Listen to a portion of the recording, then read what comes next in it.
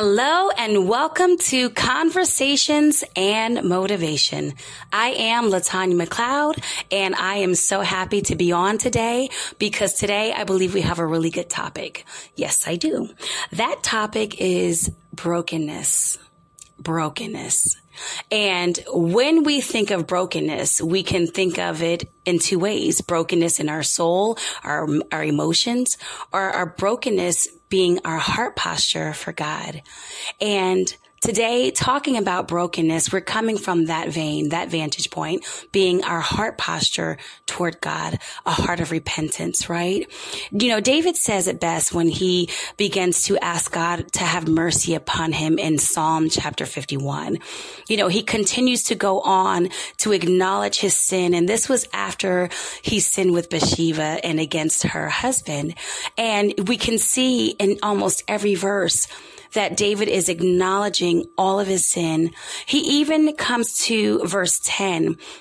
And then this is something I want to talk about today. He comes to verse 10 in Psalm 51 and he says, "Create in me a pure heart, O God, and renew a steadfast spirit within me."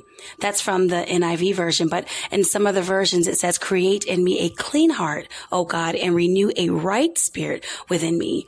And this is what I want to talk about, the brokenness that exposes the issues of life, the issues in our evil ways or evil intent toward others and toward against God's word.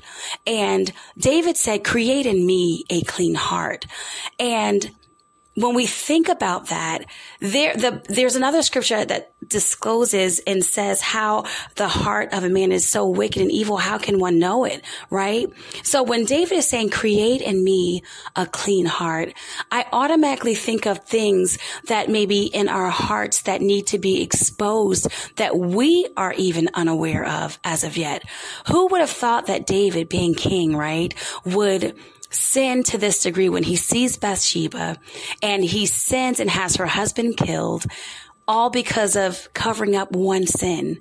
Well, we may not know fully all the workings, the inner workings of our heart, but God does. And just because we may not know all of the inner workings of our heart, if we've not been put or tested in a certain area or been put in a situation where it will expose what's in our heart. But it's so beautiful because God gives us opportunity to, number one, live a repentant life before him. And then to have a level of brokenness in our heart posture that says, "God, you know, there's sin or evil in me that that's unknown to me, but known to you," right? And I need you to cleanse my heart. David says in another chapter in the book of Psalm where he says, "Search me, search my heart, try me, know my thoughts." This is the inner workings of man. And David was a man after God's own heart because he knew the art of repentance. Not that it was an art to do something without his heart fully being in it, but it was an art of understanding to know that, God, you want my all. You want my heart. You want a clean heart before you. So I need you to expose anything in me. I need you, God, to search it out. And, you know, it's crazy because when I think about hearing, people who said, you know, I've been saved for 20 years, which I myself have been saved for over 20 years as well. But when I think about that, you know, the length of time that one has been saved, it's good, but it's also, causes us to really take a look to say, am I living a repentant life before God? Am I living a life of brokenness? Am I living a life to where God is pleasing with what's going in my heart? The reason why I say that is because David also says in Psalm chapter 51, verse 17, he says, "My sacrifice, O God, is a broken spirit, a broken and contrite heart. You, God, will not despise." This is David. David is saying, God, you will not despise my broken spirit and my broken and contrite heart.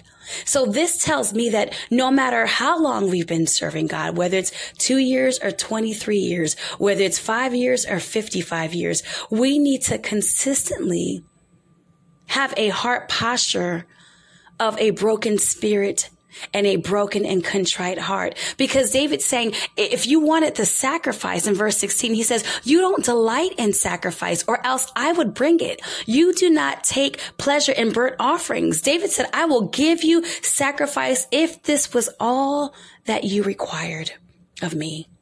But you're coming for my heart. You're coming for my heart posture, and you're coming to see if it's broken, if it's contrite, if my spirit is broken, to say, I need you to create in me a clean heart. I need you to renew in me a right spirit. And if he's king, and he was king, then how are we? How much more do we have to say, God, if you wanted a sacrifice, I would give it to you. But that's not what you're requiring of me. You want to see my brokenness before you. You want my authenticity of how my repentance before you. You want my authenticity of my heart posture, my ways, the motives of my heart, the contriteness of my heart. That's what God is looking for. And so I came to just encourage those who are listening to say, if you feel that something's quite missing in your prayer life or in your pursuit in this journey of living a life for God, sold out and surrendered, it's apropos for all of us to continue to check up on our heart, to do a heart check up, to see where we are in our posture as it pertains to God. It's easy for any one of us to miss the mark. It's easy for us to fall short of the glory. It's easy for us to, just miss that place in God where we're saying, okay, God, I know that I'm saved. I know that I'm going about my daily life. I know that I'm doing this and I know that I'm doing that. I don't have to repent. Some people think that they don't have to repent, but the truth is there is sin of omission and commission. And one way that our heart can stay repentive is if we continuously do a heart check to stay broken before God. In this case, brokenness is good because this is what God requires. And so it's important for all of us to be reminded, whether you are a new Christian or whether we've been in it for so long, we're part of the fivefold ministry, or we're leaders in the marketplace, wherever we are, is to keep a clean heart before God. David knew to the extent that he was in such a place where he felt he messed up so bad that he literally had to say, create in me, because clearly I don't have it. Create in me a pure heart, a clean heart. And God is a creative God. So if there's things in us that continue to keep us bound, or if there are proclivities or areas in us where we continue to find ourselves falling, we want to make sure that we bring this heart before God and do what David did. Say what David said, and say it from a place of authenticity.